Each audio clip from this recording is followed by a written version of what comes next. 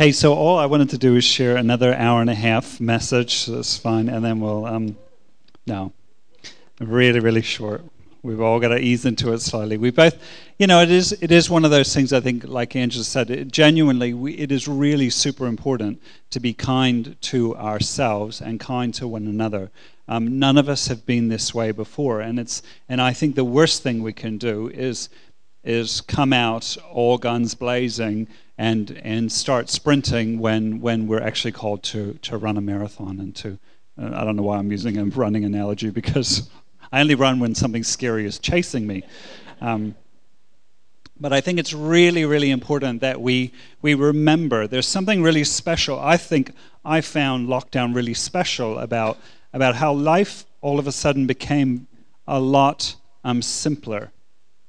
A lot of what wasn't. Schedules became amazingly bare, and like there was just a real settling in of a lot of things. And so this morning, I just really wanted to share. This is kind of as we lead into communion. So what communion is going to look like is this idea. I think Andrew shared it before we went away. We didn't go away before we went into our homes. But I don't know if you were there, but that morning where he just felt like communion was like a cheers, like a real celebration. And that hasn't really left me. And it's the idea of 2,000 years later from the early church, communion has become, and it still is important that communion is a solemnness, but we've kind of digressed from what that first century sharing the Lord's Supper or the Lord's table really looked like. It was a big meal. It was a celebration. It was followers of Jesus together around a big table sharing food and sharing the bread and the wine that represented the Lord's Supper. And so for me, it was kind of like, I didn't want to start back again doing anything other than that. The fact that we can gather together around a table side by side and share in the Lord's Supper together, as well as a great big meal filled with lots of wonderful conversation, encouragement, and really just finding out how everyone's doing and what life looks like ahead. So that's the vision or the hope for this morning. And I just really wanted to share from really what is probably one of my favorite verses in all of Scripture, which is Psalm 34, verse 8, which is, "Taste and see that the Lord is good. Oh, the joy of those who take refuge in Him." I love that verse, and it's the idea of again the taste and see. Obviously, as we get ready for food, and the smell is getting stronger and stronger. Taste and see that the Lord is good. But it's even more than that. Oh, the joy of those who take refuge in Him. So even in this verse, there's an understanding, or there's an acknowledgement that this life isn't. You only need to take refuge when there's a storm. Nothing about Scripture doesn't, we don't have joy because our life is perfect and nothing goes wrong. Each one of us have sang, about the goodness of God and the unfailing love of God. It doesn't mean that our life is filled with rainbows and sunshine. This verse is one of many, many, many invitations throughout Scripture for us to experience the vast love of who God is. And taste and see that the Lord is good is an invitation to acknowledge that God is good, to acknowledge the goodness of God. And hands up if you're sitting around a table and you right now could share a story of how God has been good to you. Hi. Isn't that so amazing? And yet, taste and see doesn't just stop there. It's an invitation to acknowledge the goodness of God, but it's an invitation to experience more of God's goodness. How sad would it be if our stories of the goodness of God were just stories from the past? But that's not what we're being invited into. That's not what the psalmist means. It's taste and see that the Lord is good, meaning that tomorrow we can live with an expectation that tomorrow we will see God's goodness. That in the next 5 minutes, we will see God's goodness. In the next 10 minutes, the next month, the next week, the next year. As we move forward into a life where we probably have never quite known before or sort of been confronted with the fact that we are not in control, in that reality, we can still know that God is good, and we can still expect to taste and see the goodness of God no matter what our future looks like.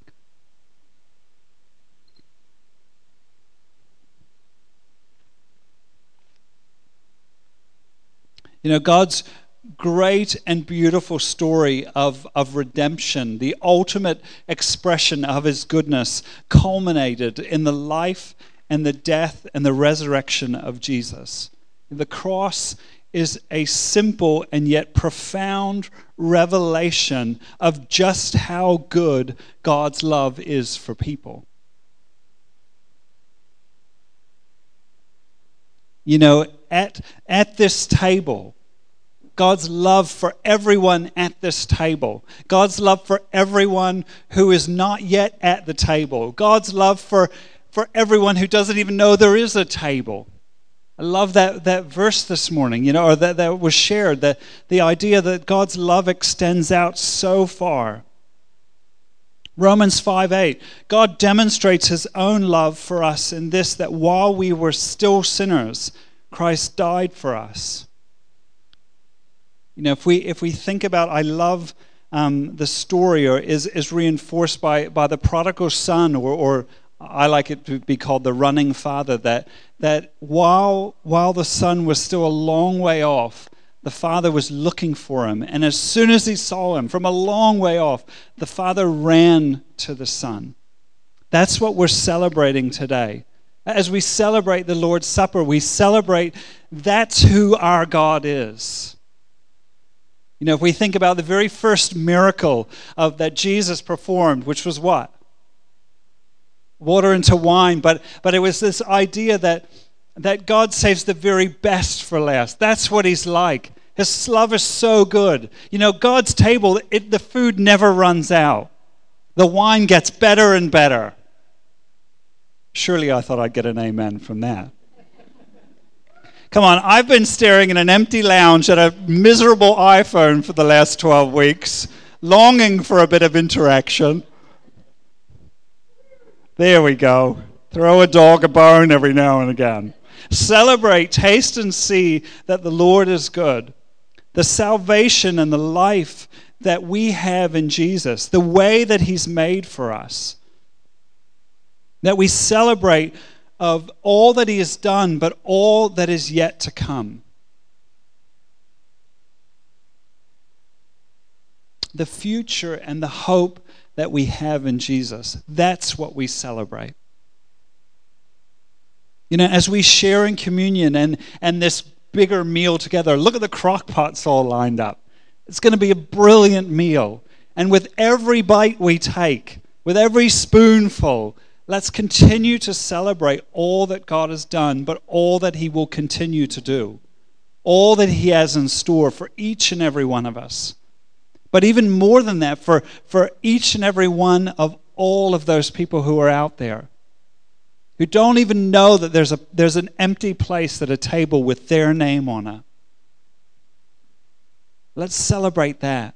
Let's celebrate the relentless love of God that chases us down, that pursues us, that even when we're a long way off, he runs to us. As we eat this bread and we drink from this cup, can we all say yes to knowing that God deeply loves us? Can we say yes that we treasure the death and the resurrection of Jesus, of the way that he's made for us, the overcoming of sin that we could never overcome ourselves? And can we say yes to the goodness of God? There we go. That's me. So There's some pictures there. Hopefully we'll logistically get this right, but it's not meant to be solemn. It's not meant to be quiet. It's meant to be a party. We're meant to interact with one another as you take communion. Offer to pray for one another, talk about it, laugh about it, celebrate the goodness of who God is. And I'm going to pray before we do all of that. And then when you're done, let's let the meal continue. Parents, look after your kids. I'm sorry. It doesn't end. And we're going to enjoy our meal together. So, Father, I thank you so much for being able to come together and gather around your table. I thank you for the way that you have made for us. I thank you that when we taste and see that you are good, it's always better than we thought. It's always more than we thought. And so, God, this morning as we share and we break bread together and we drink and we drink together and we celebrate all that you are doing, would you strengthen our love for one another and strengthen our love for you? Would you remind us all that we have, all that you have in store for us, that no matter what is in store, we can know the joy of putting our hope and our refuge in you. Amen. Wonderful.